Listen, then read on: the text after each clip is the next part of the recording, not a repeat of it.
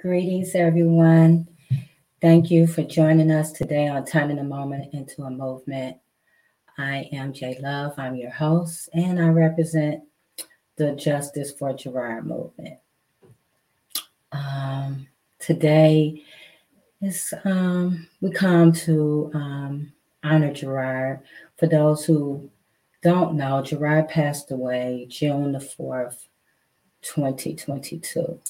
So very unexpectedly, and it's been um, hard on us, but we're pushing through because we are committed to this movement for not just for Gerard, but for all of those who have been wrongfully convicted. We are committed to educating and inspiring and motivating. So we're here today to honor him and to honor the movement, and also to have a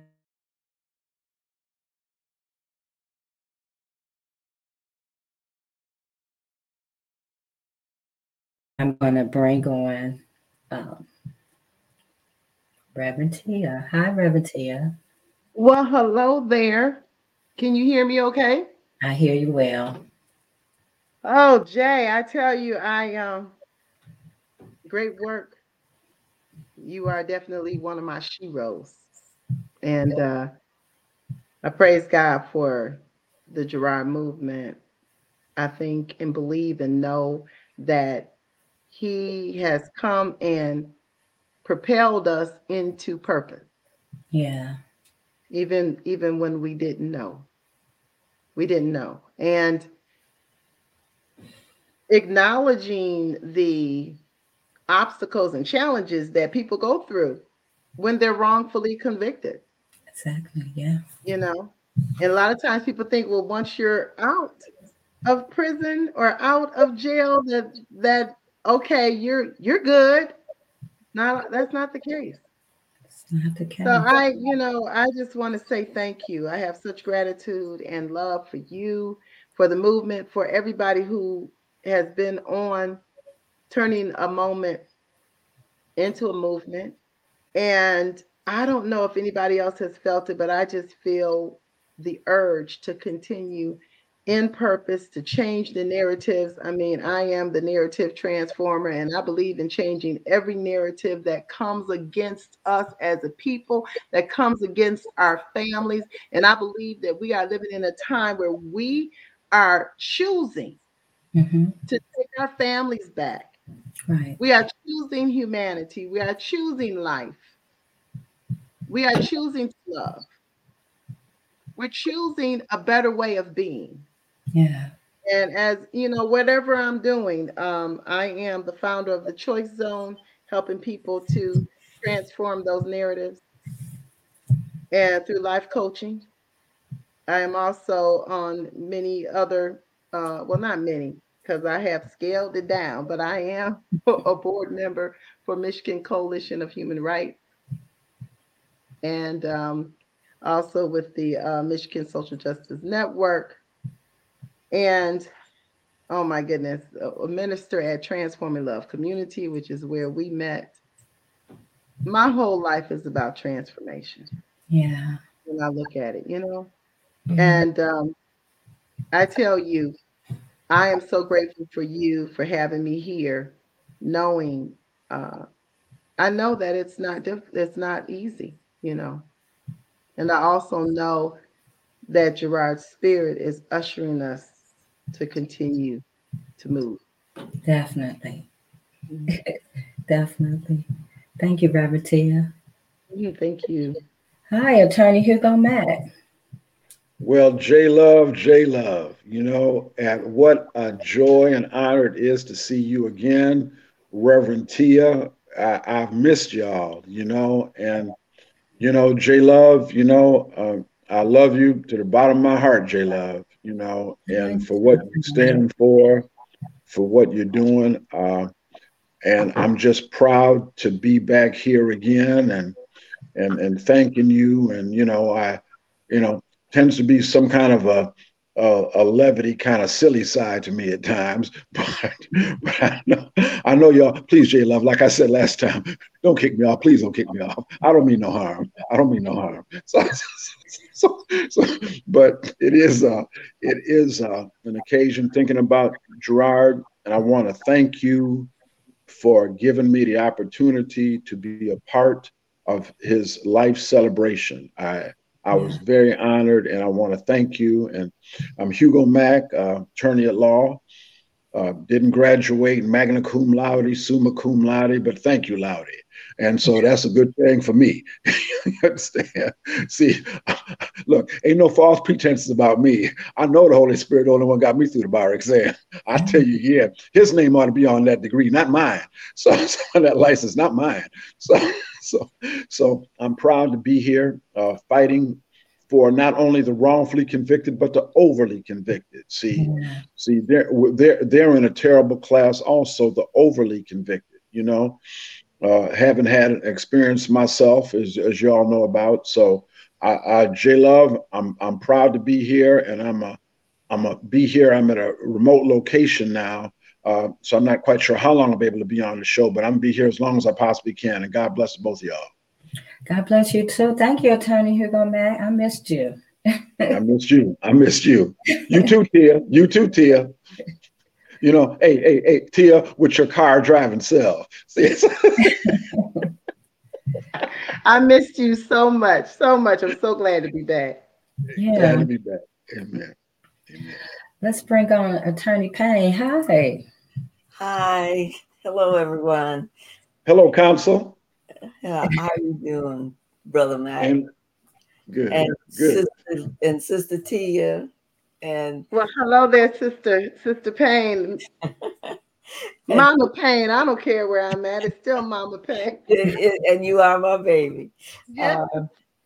And for the mighty J Love, it's good to be here with all of you. Introduce yourself, Attorney Payne. Let everybody know what it is that you do. I am Attorney Dorphine Payne. I've practiced law because I'm focused on my purpose. I learned that my purpose was, I was about 6 or 7 years old when I found that my purpose was to be a lawyer.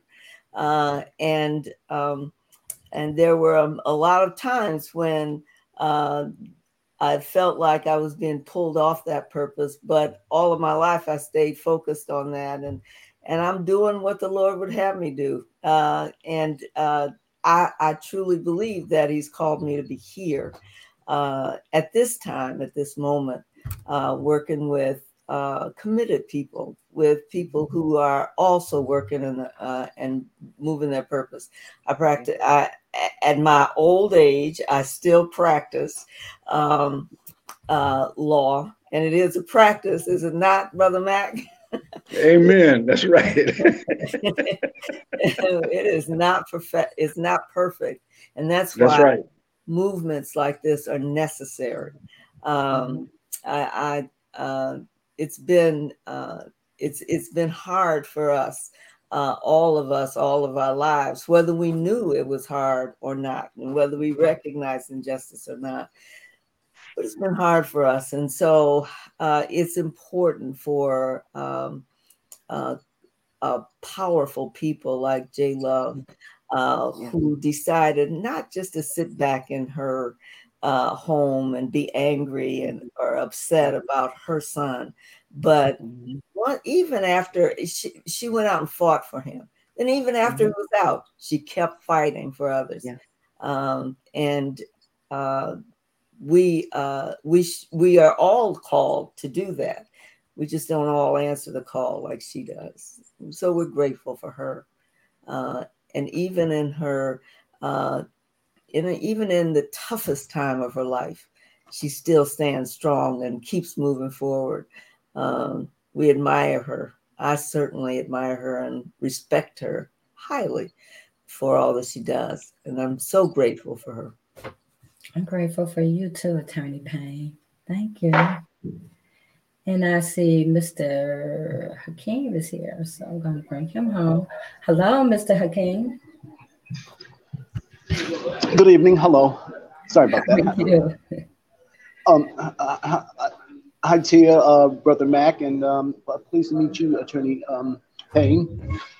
I heard everyone's glowing revelations, and I second everything that you all said about J Love. It's wonderful to see that you're doing this as a legacy for your son, and it's a very selfless act. And I can't singing of praises for you for all that you have done and you are doing in terms of bringing awareness to the wrong issues involving wrongful convictions, because I'm a paralegal. I don't do a lot of criminal law.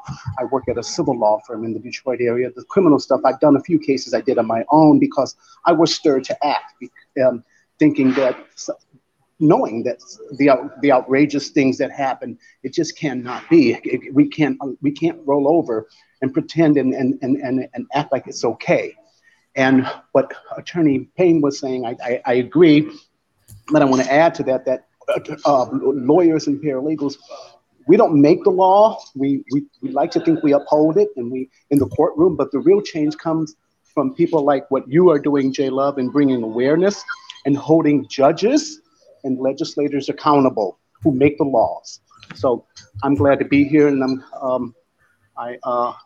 I'm sorry to hear about your son, and even after that, what you're doing as a legacy in his memory is just remarkable. And I wish you Godspeed, peace, and consolation through it all. Thank you, Mr. Hakeem. You're welcome. Okay, so we're going to talk a little bit about. I did a short video, and so I guess this would probably be a good time to play that video, and then we're leading to the. Let's see.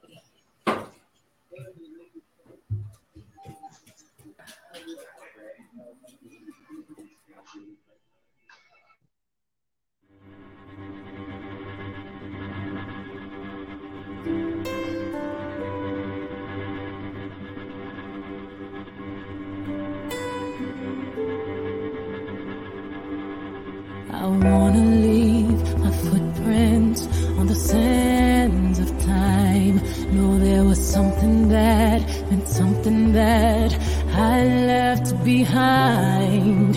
When I leave this world, I'll leave no regrets. Leave something to remember so they won't forget I was here. I loved, I was here. I've done everything that I wanted, and it was more than I thought it would be. I will leave my mark so everyone will know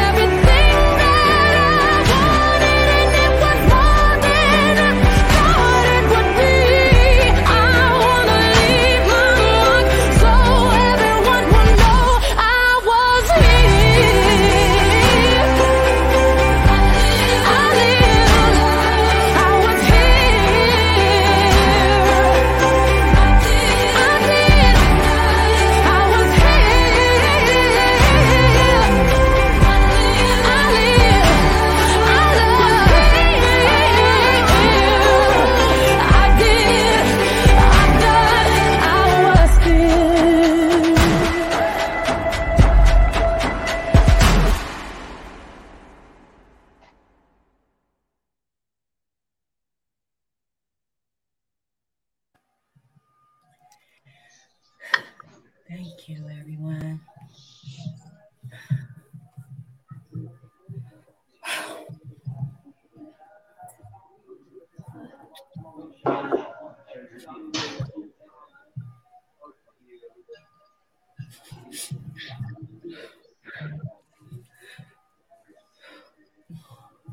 Thank you for being a part of the movement. And for Gerard, everything that to build this movement.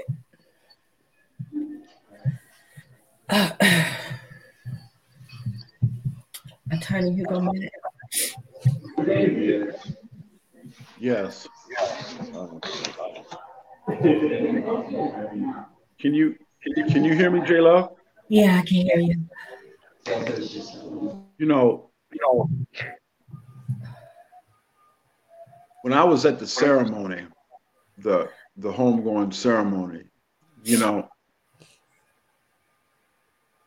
we were not alone. You know, Gerard's spirit is there, but you know, the kindred spirits were there too, J Love. We didn't see them, but the kindred spirits were there too. You know, Medgar Evers, Martin Luther King, Malcolm X, you know, because I take my scripture quite seriously. You know, the host of heaven was there, J Love. And I'm going to tell you this. I mean, I just have to say this from out of my heart. There is no power in the world as great as a praying, loving mama. You hear me? Yeah. No power in the world as great as a praying and loving mother, you know? And when I see you and what you've done, you've had every reason to stop, J Love, and nobody could have blamed you, you know? Nobody could have blamed you.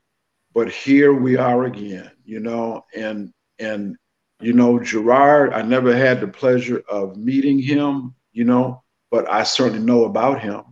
I certainly know about him. I know about him through you, you know, and I know what he lived and gave his life for. Because let me tell you something. I just want to say this. Okay. You know, my scripture teaches me for 400 years, the children of Israel was in bondage in the iron furnace, a country we call Egypt, 400 years. You know, 25 generations conceived in slavery, born in slavery, lived in slavery, died in slavery, and did not see the liberation. But it came because God is beyond time and space. So I'm saying Gerard's spirit will see the liberation of people that have been wrongfully convicted. And when that liberation comes for them, it will come for the rest of us, J Love. Please remember that. Please remember that, honey, because it's there. And the last thing Gerard would want us to do is to stop. That's the last thing he'd want us to do is to stop, you know. So I love you and I'm here. I love all y'all. I love all y'all. Love you too. Love you too, Tony Mack. Reverend Tia, go ahead. I tell you, Jay, I know that wasn't my first time seeing, but each time it just is filled with so much truth in the walk. And as I watched it again,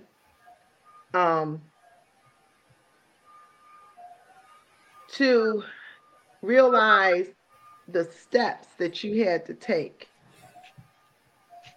the anger that you went through as a mother, trying to protect. You know, mothers from the beginning always try to protect their loved ones. And like what Reverend Shahira Stevens says, this is bigger than us all. And it's true. His purpose, our purposes are often intertwined with one another so that we can accomplish great things and leave it for the next generation. And Gerard, along with so many other souls, are crying out that change is not only necessary, it is now.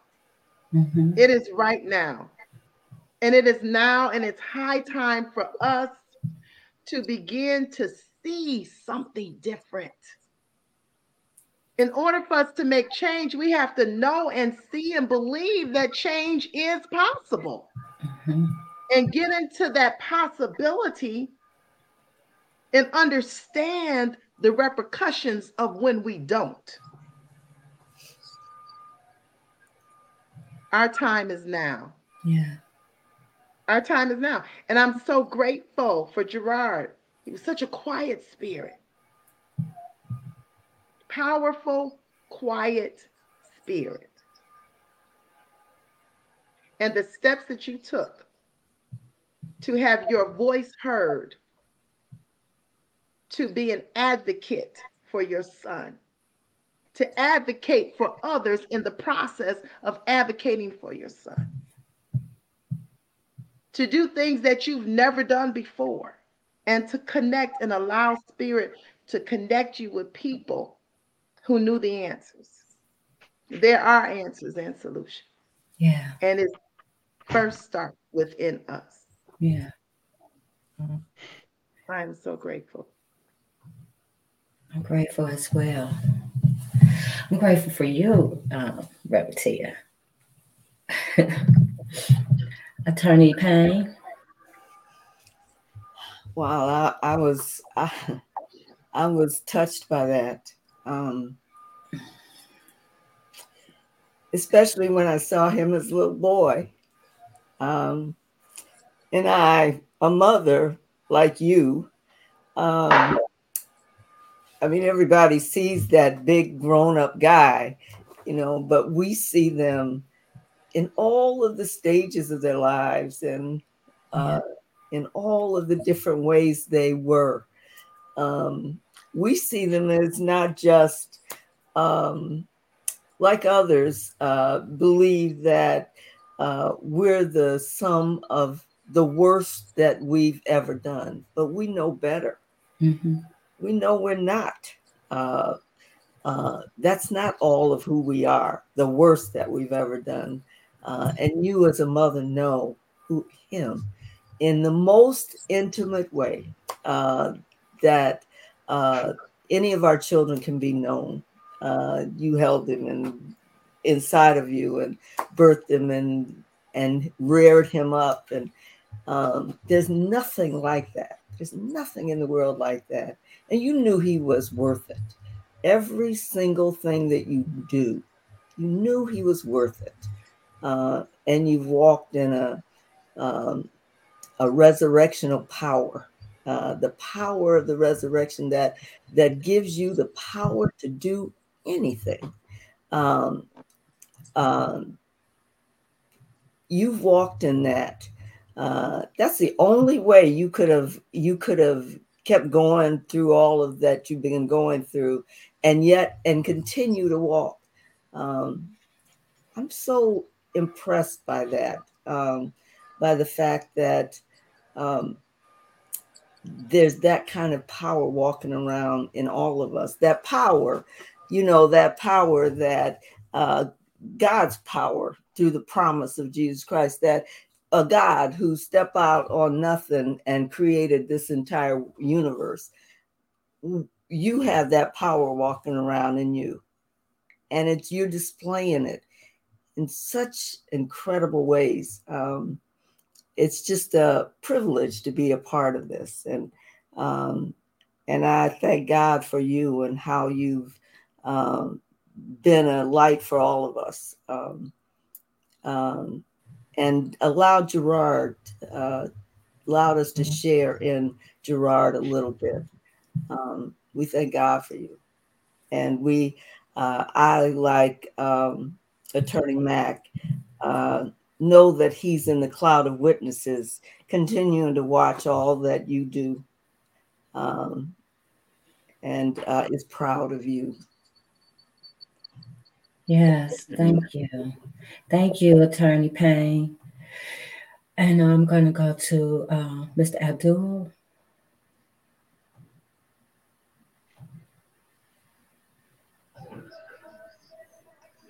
I just want to add that add on to what everybody else has said, and it's sort of, in my experience, it reminds me of how many times I've had mothers cry to me in the cases that I have worked on, and how,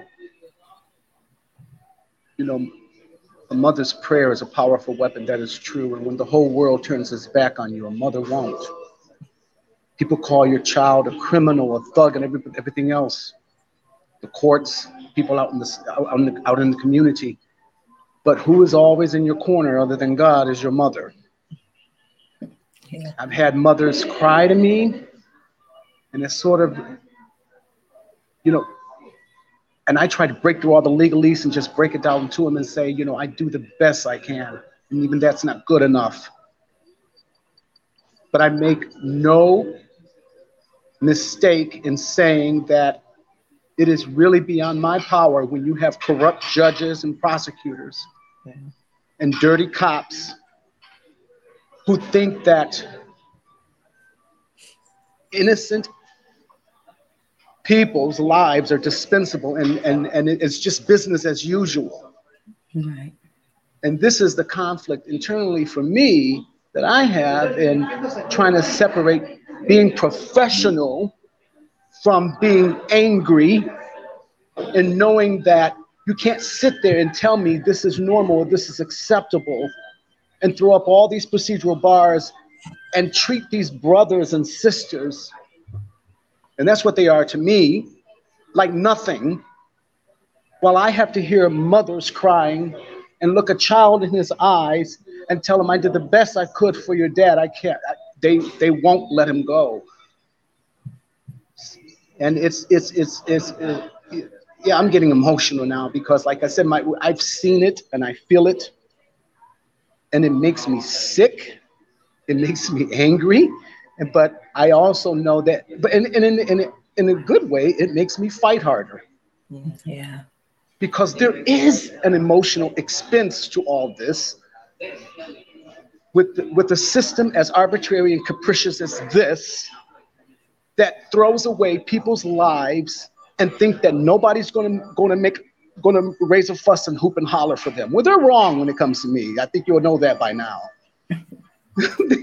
And that's why I'm not well liked, and I take that as a badge of honor.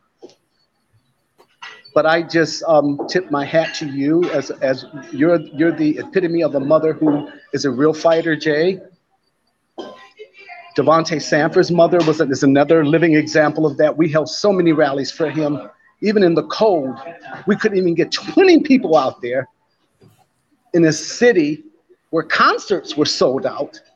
But he was what I called at the time Detroit's forgotten child, but I was always there with him and his mother and his family out there.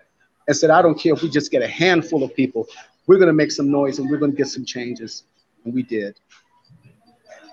So I thank you for keeping the movement going. It is important to raise awareness. It is important to stress to people that the fight is not only in the courtroom, it has to come at the ballot. You got to hold these judges and legislators are dependent on people being willfully ignorant, not knowing what the real issues are, and just voting on name recognition. No, you got to let them know, I know what the issue is. And I know what innocence means. And I know what corruption means. And I'm not going to accept it. So that's why we should continue raising awareness like we do. Yes. Thank you, Mr. Hakeem. I know Attorney Hugo Mack, I'm sure that you can speak on the trauma of incarceration and why it is so important for us to continue to have these conversations. Yeah. Well, J Love, I can speak from it professionally and personally. Okay. And see, and you know, one of the things that we often overlook, and one of the things I think it's built into the system for juries and judges not to understand, is the trauma that a person suffers by their gender, by their race, by their economic status, okay, by their sexual identity, by their religion, before they get in the system, period, okay? Because one thing that I've really tried to express is that you've got to understand the vestiges of slavery that puts a bullseye on every black and brown man's back from the moment of birth. And Gerard was no different. Okay. You know, when the doctors gave you that boy and, you know, you washed him and cared for him, you may not have physically seen a bullseye on his back, but I assure you it was there. I assure you it was there. And so the thing of it is that with the trauma, and by the way, poor whites also, you know, and you know, and Arabs and Muslims, you know, and you know, Armenians. I mean, Native Americans. Okay, anybody that fits into that category of other. Because in the United States, it's two categories. It's white and other, you know, and I feel sorry for my Hispanic brothers and sisters, or my light complexion Muslim, Arabic brothers and sisters, and my Chinese brothers and sisters who think because they're not black, they're somehow hybrid white. Wrong, wrong, wrong. So what I'm saying is that addressing the trauma of it, we need to understand where we come from before we get into the system, because the deck is stacked before we even play. Yes, it is. Yes, it is. Yes, it is. I know what I'm talking about. So what I'm saying is, and then coming into a system that by and large has automatically presumed you guilty because you got a public defender, by and large presume you guilty because people find out that you was raised by your mama and, you know, daddy wasn't around, you know, mama got babies by 2 or 3 different kids, you know, and you know, you live on the south side of Ypsilanti, you know, instead of Manchester. Okay. So these things are all traumatic before we even get into the system.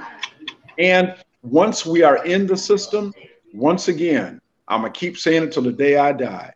We have an endemic plague known as mental illness running through the African-American community. Yes, we do. Yes, we do. Yes, we do.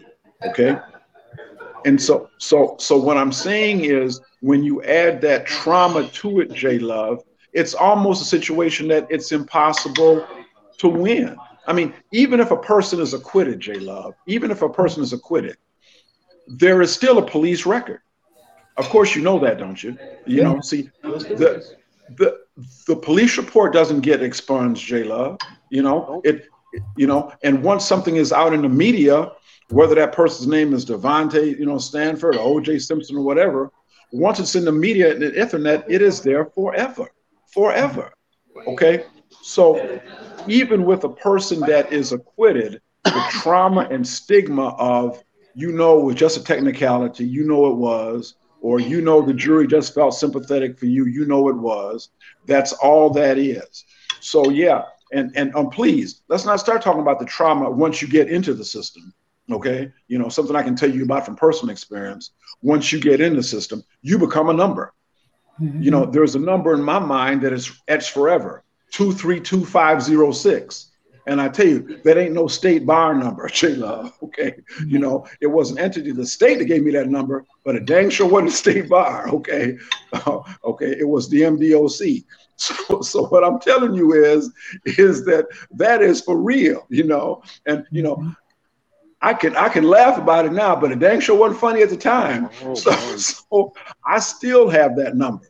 When you go to look that number up, J Love, you know, there's Hugo Mack right there. They will keep that there forever, you know. So the trauma continues, and coming out, you can't get no job. You know, you're discriminated against in housing, you're discriminated against in employment. You've got that stigma. So those are the unknown consequences or unspoken consequences that's got trauma written all over it that'll follow a particular person of color for the rest of their life, J Love. Yeah. You're right. Go ahead, Attorney Payne. Well, I think of just piggybacking on Attorney Mack. He's absolutely right. You know, in fact, I think that recently the Bureau of Medicaid Policy within DHHS has recently put forth an update that deals with the social determinants that that impact health, not just mental health, but physical health. And certainly one of those determinants is race. And it's a major part, and it's the legal system. Those are major determinants in our community that impact our mental health and our physical health. We have to understand those things as those determinants as we are raising children, as we are sending them to school every day, as we are dealing with public systems that systemically impact our children and our families. They don't just get profiled by police as they walk down the street, but as they walk down the hallways in school. And they continue to go through that their entire lives. And then we wonder why they don't do well in school, why they feel as though the entire world is against them and they want to fight back. And when they can't fight back against someone, they fight each other and they shoot each other, and they damage their own families and their own in their own homes and their own communities. It is pervasive, and we have to continually fight against that. We have to stay vigilant. We have to stay prayed up, but we have to stay informed and understand what's going on around us, and then educate those around us. It's all a part of the fight against injustice and systemic racism in the criminal system. And I no longer call it the criminal justice system. It's the criminal system and school systems and all of those systems that impact us in our communities. Whether we're and one of the things that we all know and understand is that it's not just in Kalamazoo, it's the north side, and everyone focuses on the north side of Kalamazoo, but it's not just the north side. For those of us who don't live on the north side, it doesn't matter, because wherever we are, we're still Black, and we're still Muslim, and we're still Hispanic and Latina, and we're still Asian, and we're still treated differently. We have to educate all of our brothers and sisters, and we have to stay united and be willing to fight for each other and stand up for each other. So I'm with Brother Hakeem. I'm with him. I'm not the most popular attorney in the courtrooms here, but I too wear that as a badge of honor. I don't want them loving me. I want them respecting me and listening to me. Exactly. That's right. That's right. That's right. That's right. Go ahead, Relatia. I tell you, this is a wonderful conversation, because looking at Gerard and what he had gone through, and really being close to the situation, it did educate me, because the closer a person is to you, the more involved. Mm-hmm. And the more involved you become, the more knowledgeable you become. And the thing is that a lot of times we don't want to deal with the truth. We don't want to see the truth. And in order for us to move beyond it, we have to see what's going on and acknowledge what is, mm-hmm. what is happening, but don't acknowledge it as if it is something normal, like Abdul Hakim has said. We cannot normalize it. This is not normal. And with all the people that go into the system, the studies prove that they come out worse. That mental health is at stake when you become incarcerated. And you are not considered a person. You are no longer, you are considered a slave. Let's be clear. Let's be clear that the Constitution does not refer to you once you become incarcerated. Because you can be enslaved. And that's why the Constitution says slavery is not okay for citizens, but it is okay if you're a prisoner. Mm-hmm. And so, knowing this, we have dehumanized people. We've dehumanized people who are in poverty. We dehumanize people who are marginalized. Whether it's a minority, and you know what? Who says it's a minority anyway? Okay, let me be clear on this. We're not minorities. Minority. Thank you, Abdul. No, we're not minorities. Okay, we're not a minority, but we believe the narrative. And we keep saying and accepting that we're a minority. Let me first stop. We're not. Never were. We're not. If we look around the globe, we are not. It's time for us to take our power back, and we do that by destroying every narrative that there is. And also understanding how people are criminalized legally because they're different. Because they're different. Yes. And it starts in grade school. It starts in grade school. Children do it. So we can make a stance right now, and we can turn things around, and we can really look at policy. We can really look at practice. We can really look at what our civil servants are doing, and then decide if they're really serving. And if they're not, fire them. Fire them. If I'm on a job and I don't do well, I get fired. But we've been keeping them over and over and over again. And we're paying them to incarcerate them.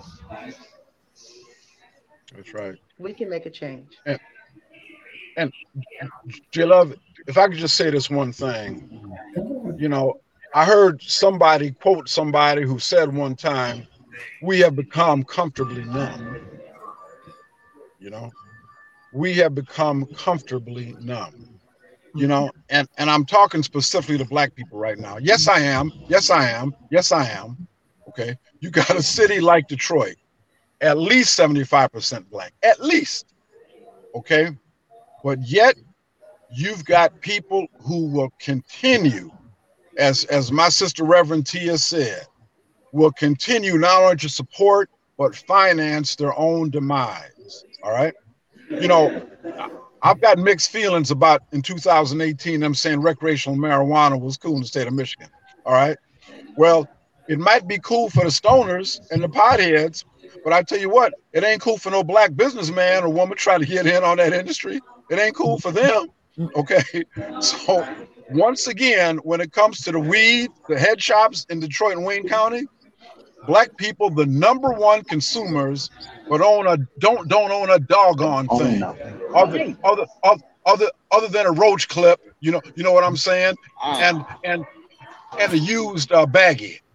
That's what we own. Some roach clips and some used baggies. Okay, And then when we go in, thanking the people that's making money off us and being a repeat customer. Black people got a hell of a mojo on us, boy. We got a hell of a mojo on us, boy. Excuse my language. So all I'm saying is, J Love, part of the problem is us. You know, when I heard Brother King talking about they couldn't get 20 people. Are you kidding me? Are you kidding me? No. They got more people lined up for that to get government cheese. Are you kidding me?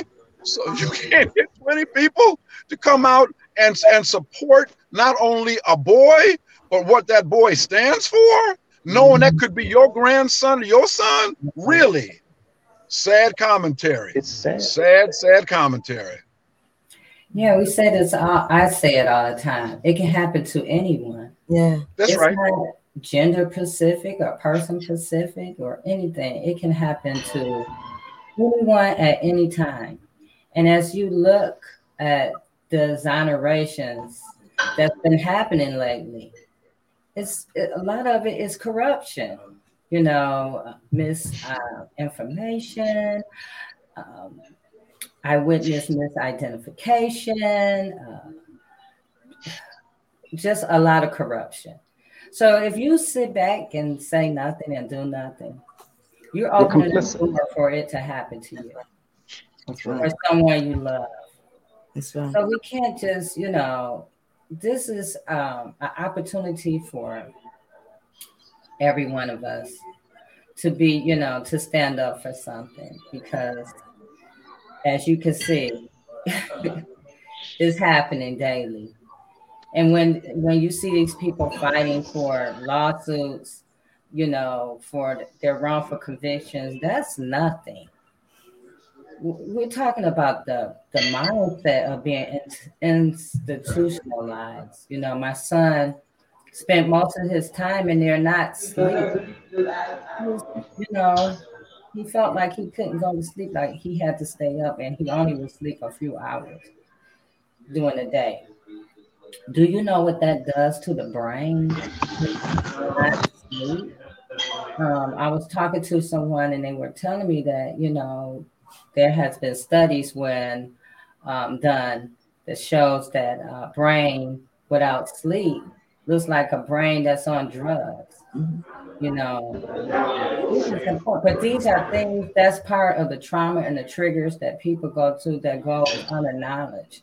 You know, that we don't even talk about. We just send people back out and expect for them to get right back to life.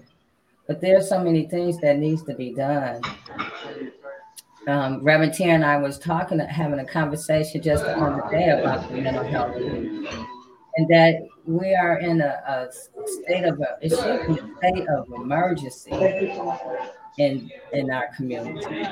But it just a lot of times goes unacknowledged until something happens, or some kid is walking down the street just shooting random people for just absolutely no reason. And it's too late to have the conversation.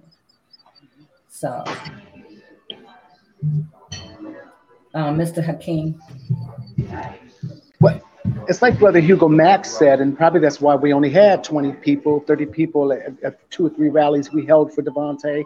But it's still, what he said is we become numbed to it. The information was put out there. Everybody knows the case was in the media. We put news releases out there.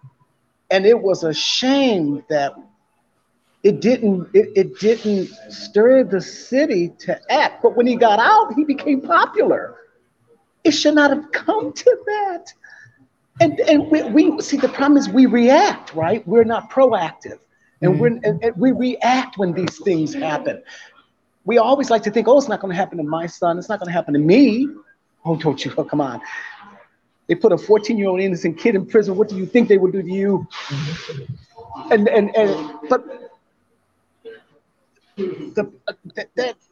I still can't get over that. I said, a city of 1 million people, we can only get 20 or 30 people out here. This is. I was like, what is wrong here? But okay, that's over with. And he went through 8 years. Guards tortured him. Inmates beat him. It wasn't a vacation. And then he came out. He was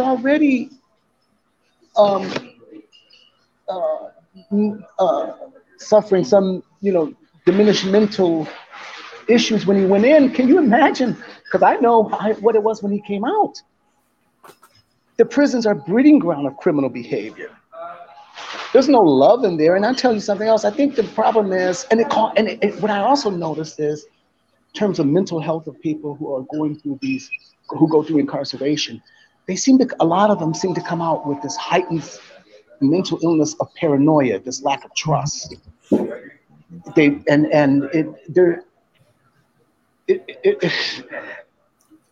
I just don't like the idea of these judges and these prosecutors treating these issues as, this business as usual, and there's no accountability, and the solution is throw money at the problem, just pay them and have a good day. But what can we do as a community other than show them love and support and let them know that this is not normal, and we're sorry this happened, but we got to stop reacting when these things happen. We've got to fight for change. And I've been saying this so many times, I get sick and tired of these repeat offender officers still holding their jobs and still interrogating people, still working, getting a pension. They should be put in prison. They should be put in prison. If you or I did the things these cops do, tampering with witnesses, tampering with evidence, we would be charged with a felony. Why aren't they charged?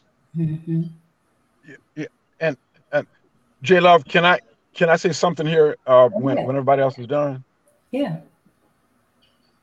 Along the line of what the brother was just talking about, J Love, a lot of the imagery that our young people get is from television. Mm-hmm. And when I was growing up back in the day, they would talk about the television as unpaid babysitter.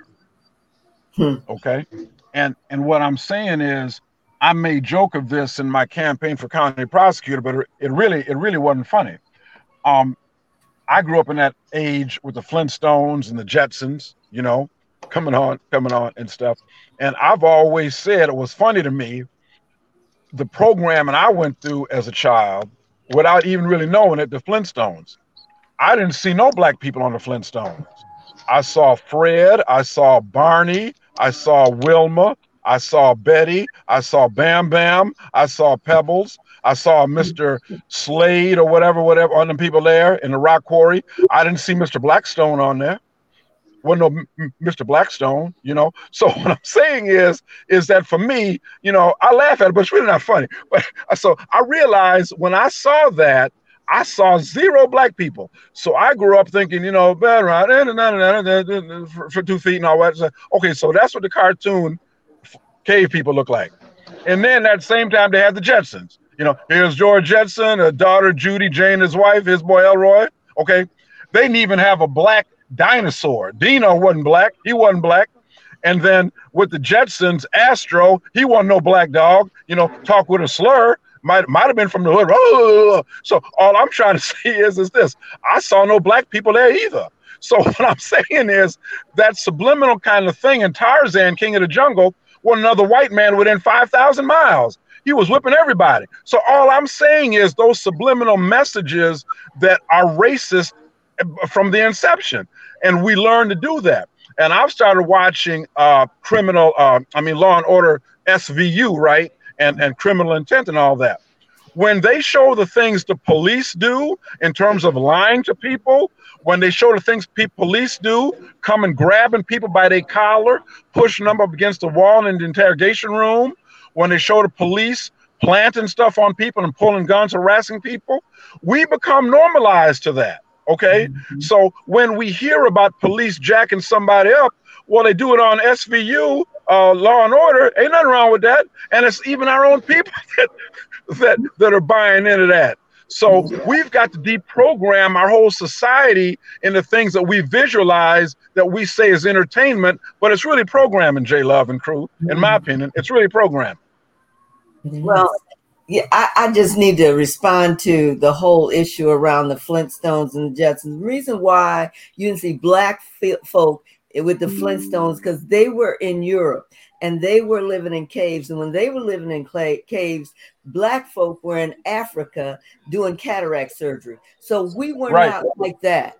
So I just need you to know that it was two different societies, and we were not the inferior one.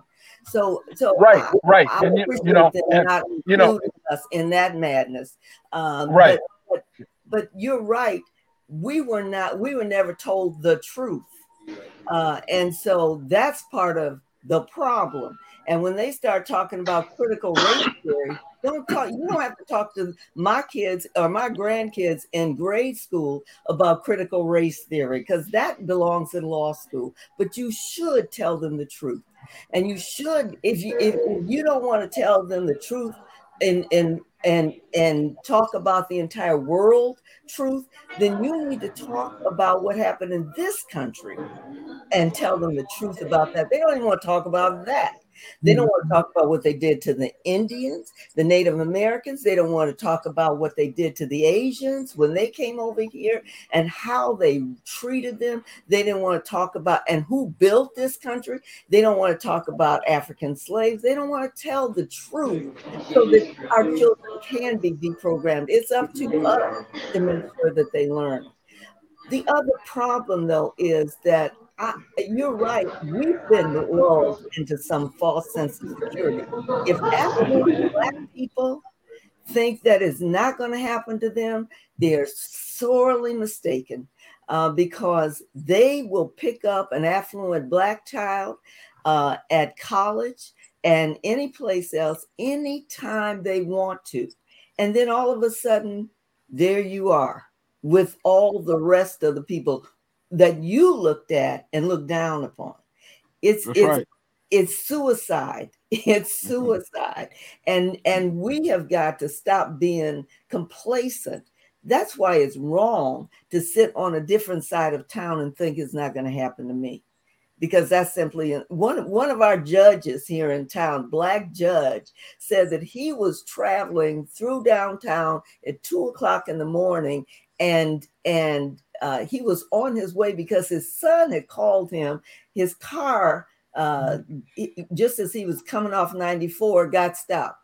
And he was traveling over through town to get to his son to help him with his car, 2:00 in the morning, and was stopped by the police. And the police wanted to know what he was doing traveling through downtown at 2:00 in the morning. Where was he going? And the judge said, that's none of your business. Why did you stop me? There was no reason to stop him. He was stopped because he was driving while Black. And he was a judge. So he talks about that, and he tells that story to affluent Black people so that we understand. Don't sit back and act like you're not going to be a part of the maltreatment. Don't do that, and don't pretend as though you haven't been. That's why we have to step up and stop treating people who may not be living as well as we do like they're less than we are. That's right. That's right. We're all the same, and trust and believe that money doesn't get your children out of any trouble. Not if you're Black. Now, it may get Donald Trump's kids out of some trouble. It may get some rich white person's kids out of some trouble. It may, but by the way, I don't want their children treated like this either. I don't want them treated like me. I want to be treated like them. I want the justice and the grace that they receive.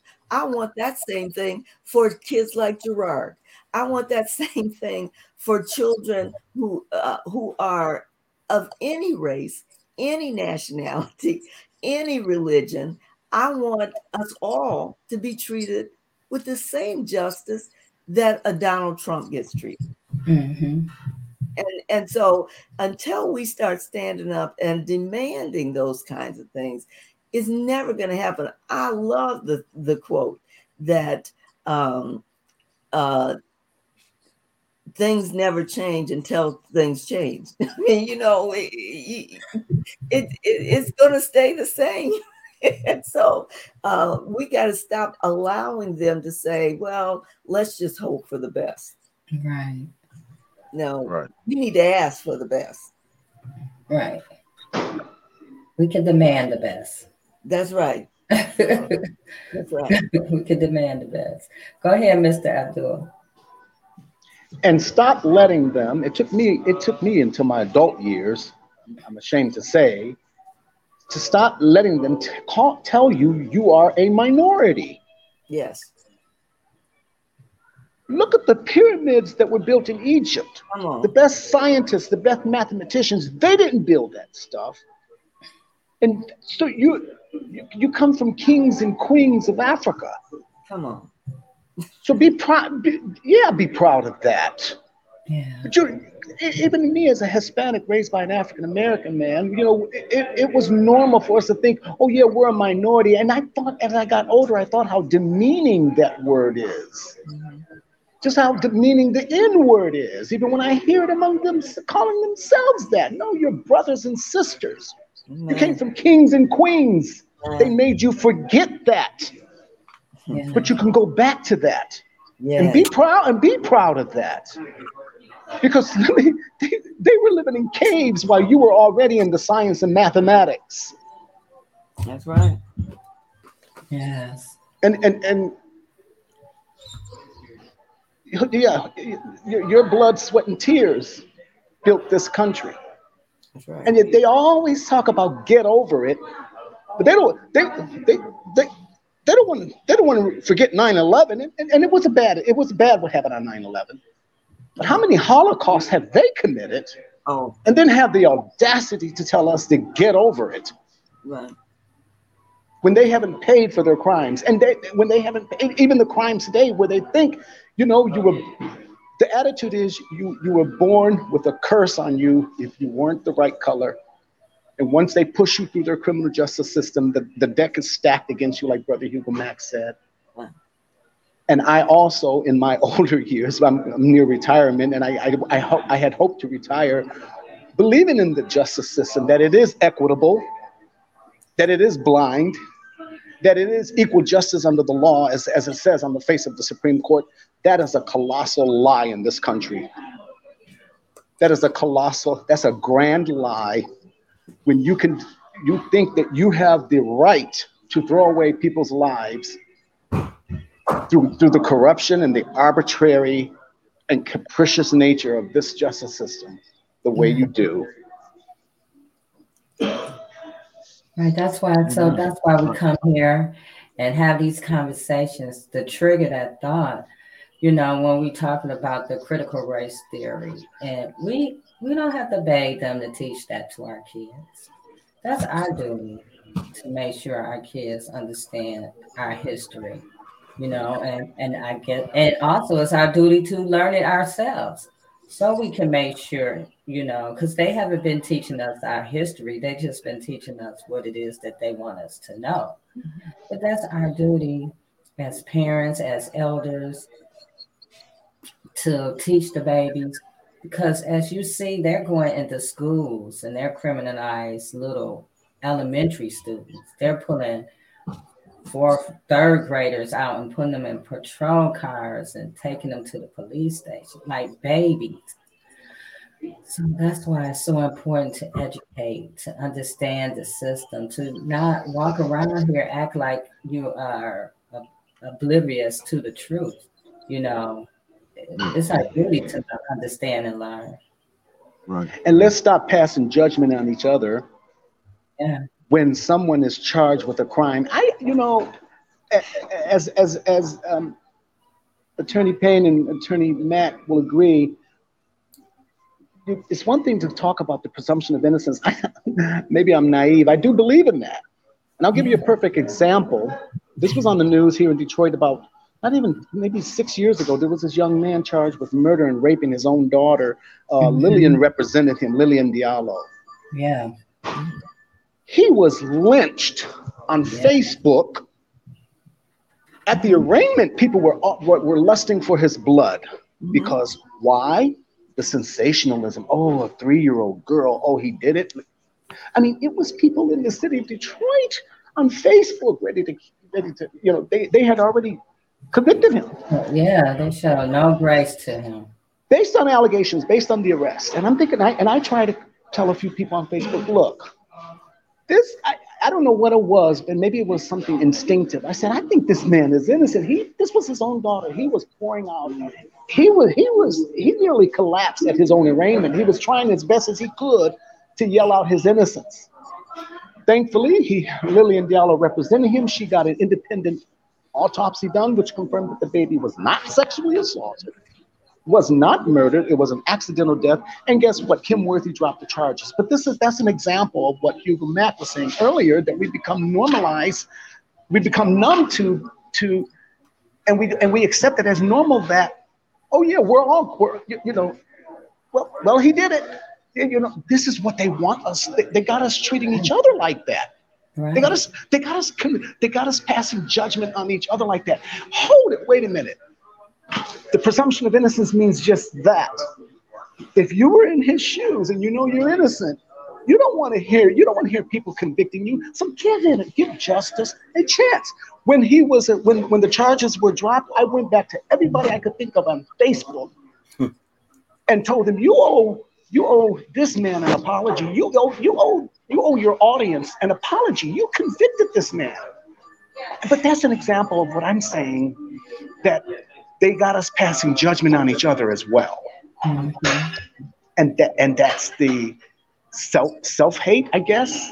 Yeah, that's the self-hate. And to the legal ear, we don't like to hear that, right? We don't like to hear that. And I don't like to hear people who pass judgment when the presumption of innocence still holds.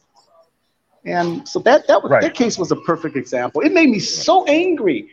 Right. Because I was in the minority, like I always am. I don't mean by race. I'm talking about in terms of, I was fighting for this kid on Facebook, and everybody was ganging up on me. But nobody had nothing to say when the charges were dropped. Mm-hmm. Right. J Love, if I could just interject one thing, if you don't mind, along that line. Something I'm wanting to say, and that is about supporting the police.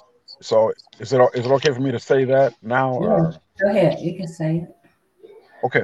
You know, part of the thing that I think that we have fallen victim to is getting into a really false discussion about, well, defund the police, eliminate the police, and then support for the police.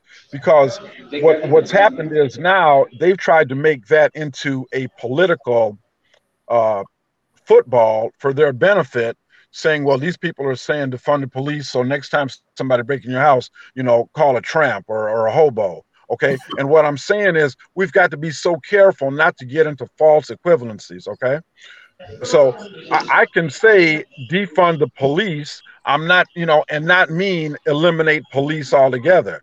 I mean, put funds in other areas, in mental health and activities after school, in tutoring, in housing. That's what, see, when they try to get me in that trap, I let them know that's what I'm talking about, And so another thing that I think we need to be very careful of, do not let people get away with saying they support the police and law and order, and they are trashing the FBI for executing a search warrant in Mar-a-Lago. Don't let people get by with talking about how much they support law and order and law enforcement when they support people that are threatening the FBI themselves. You see what I'm saying? So I just think that we in activist community have got to be ready, willing, and able to confront these people with their hypocrisy, okay? Because when it comes to saying that Officer Johansson should not have gone upside Kareem's head with that nightstick, or you ain't supporting the police, you ain't supporting law enforcement. But when it says the FBI executed a legally authorized search warrant for documents, it ain't nothing but a witch hunt. You know, it ain't nothing but a witch hunt. So, and, you know, we've fallen victim to that. We've let them control the narrative too long. We've got to start saying the narrative ourselves and don't get off our point. Exactly. Reverend Tia. Yes, and you know what? And with that, we need journalists who do the same. Mm-hmm. Right. And I'm begging people to become thinkers, critical thinkers, have critical thought. Use your intuition along with your knowledge. Do the research before you come up and back a narrative, because a lot of times we're functioning in society according to whatever narrative was the narrative of the day, and then they change it, right, and they make it right, political. And when something right, becomes political, it's not coming into your pocket. You're not getting paid. That's for somebody else to get paid. That's right. The That's minute right. it becomes political, somebody got paid and you didn't. And let me tell you, it is political at your expense. That's right. That's right. That's right. It's at our expense. That's right. So they're making money at our expense. The jails are privatized. They make money at our expense. Mm-hmm. That's right.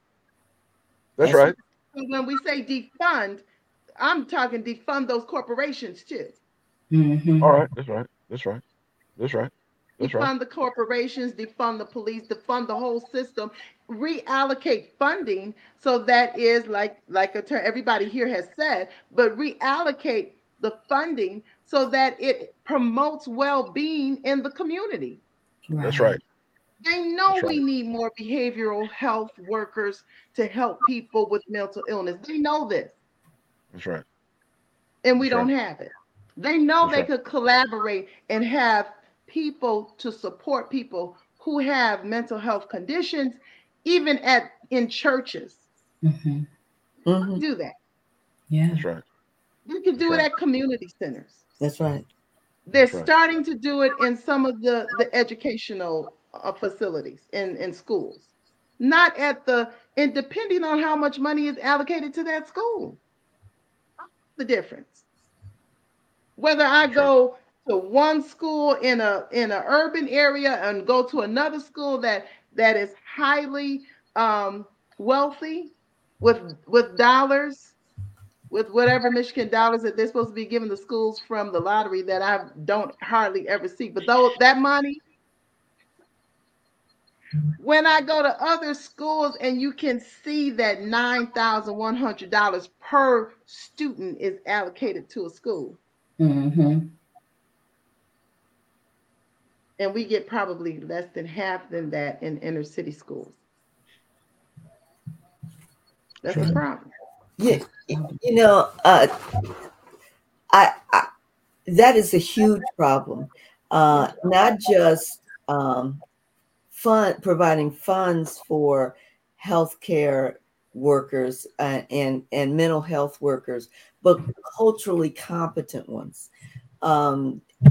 Most of the children in our juvenile home here in Kalamazoo, in our residential placement program, they send along people.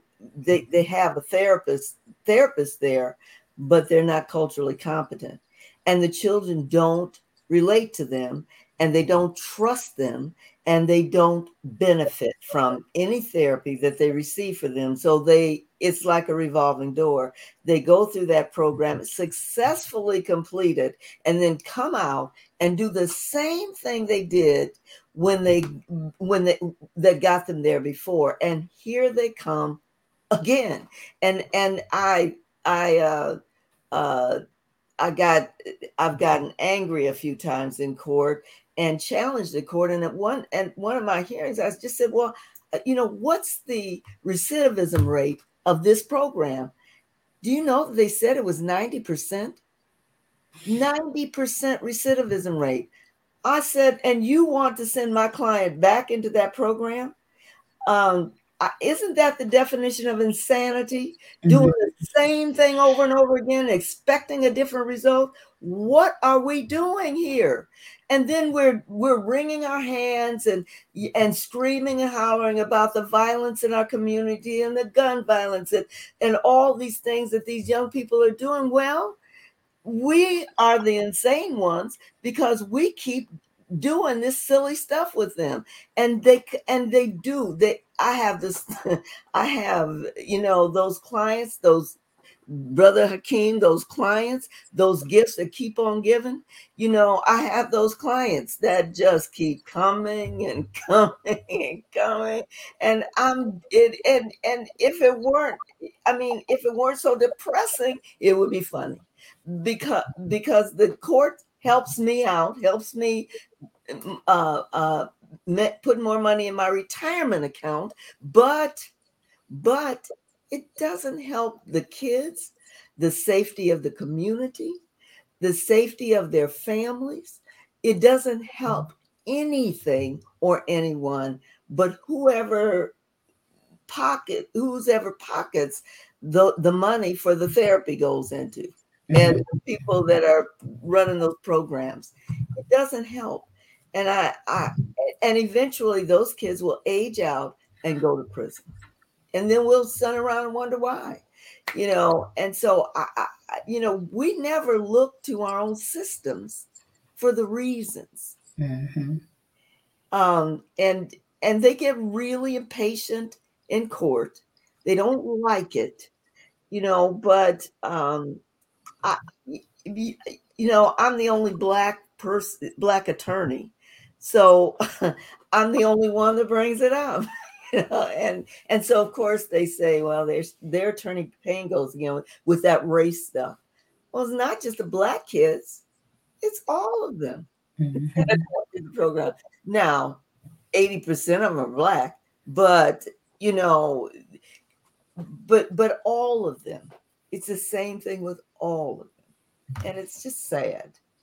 Yeah. Because what we're talking about, if it's addressed in the black community, it would be addressed across the board. Everyone benefits. You better believe it. You better believe it. And the reverse is true. Young white people and everybody else needs to understand that when they come for us in the morning, Mm-hmm. they'll be coming for you in the afternoon, Mm-hmm. and in the evening and late at night. That's the same that we learn that. We've learned that. We learned it in Nazi Germany. There were a lot of non-Jewish people that sat back and watched them take these Jews away, put those stars on them, take them away. And then they came for the lawyers, and then they started banning and burning the books, and they came for the teachers, and then they came for the Catholics, and then they kept coming. And by the time they came for that other person, that white person, that there was nobody to stand up for him. Mm-mm. So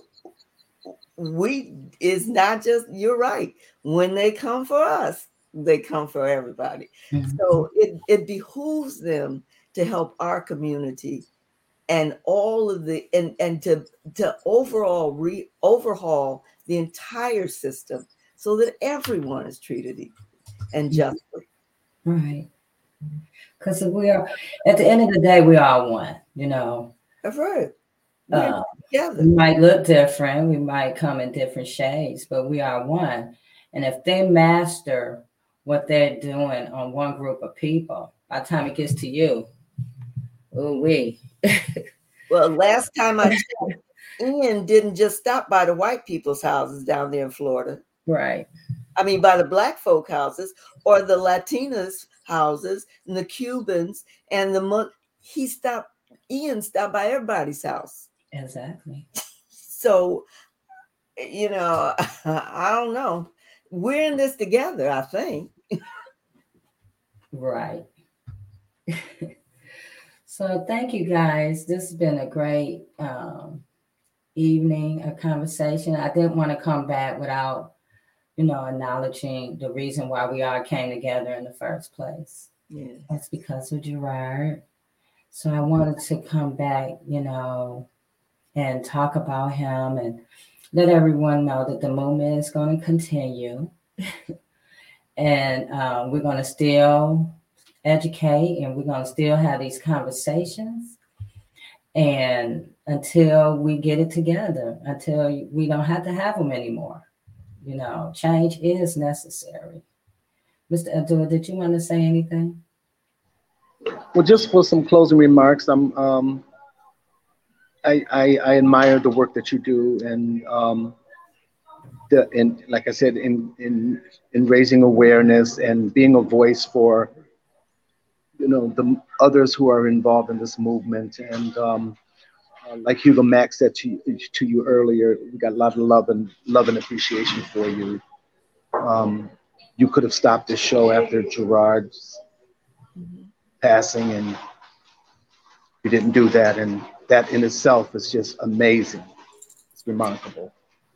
I'm just so busy with work that I would like to be out here fighting more. But, and then when I do get the time, I would like to continue to educate and raise awareness.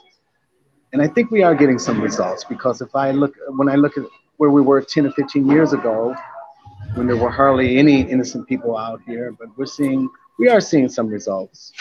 Yeah. And I have to think it's because of the work that you do. It takes more than lawyers and paralegals with a big mouth like me. It takes more. It takes the community holding those in power accountable. And that's what you're doing. And I thank you. Yes, even, I'm glad you mentioned that, because even 3 years, I've been doing this for 3 years, and I could see change even within the 3 years of me stepping into it. And because I didn't know. And so if I didn't know, I'm thinking about how many other people don't know. So, Reverend Tia. Oh, Jay, and oh my goodness, Mr. Hakeem and Attorney Payne, I tell you, this has been a memorable experience just today, even today. And I like to think of every day as a new beginning, starting anew. And I know that what we're doing is not in vain. And I am continuing to urge people all the time to change the narratives. Do not accept what people tell you or what has been handed down through the years. And know yourself. Mm-hmm. Take out time to know yourself. Teach your children. Teach the children. Even whether you have them or not, teach somebody's child. And I want to tell you that I had awakening experience not long ago. I had happened upon a Curious George book. And I probably shouldn't say this, but I gave it to my daughter and said, read it to my granddaughter. And she said, I'm not reading this. Curious George went to jail. Oh my goodness. I had no idea, even when they were little, that was a good book. But when you read it through, you see the subliminal information that was, I didn't believe it either. I said, Curious George, you don't see it now because that version is not out there. But I still had that old book. And Curious George had to go to jail. And a little, you know how old children are that they have to accept that they're going to go to jail. And Curious George is like a child.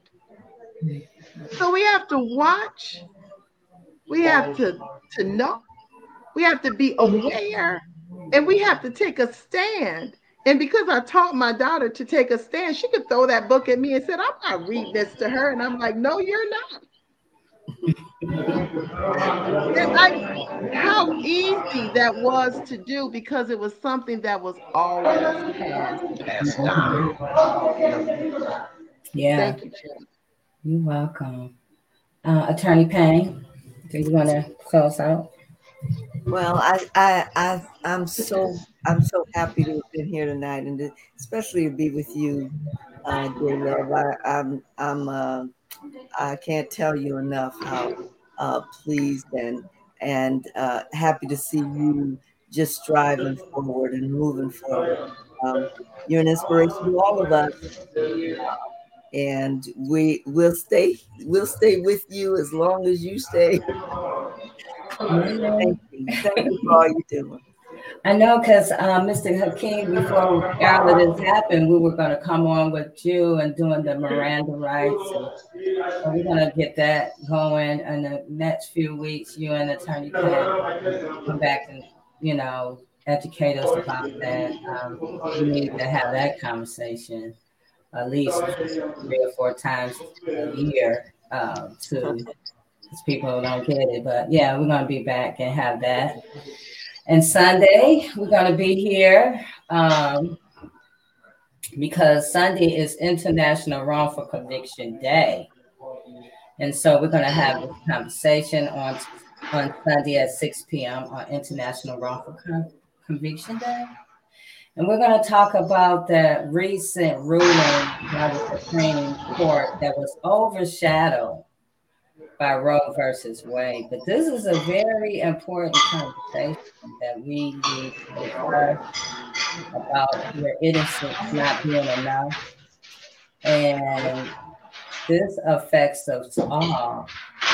You never know what could happen to you. So this is an important conversation that we're going to have on Wrongful Conviction Day. And we're going to talk a little bit about how this affects CIUs and what's going on with that.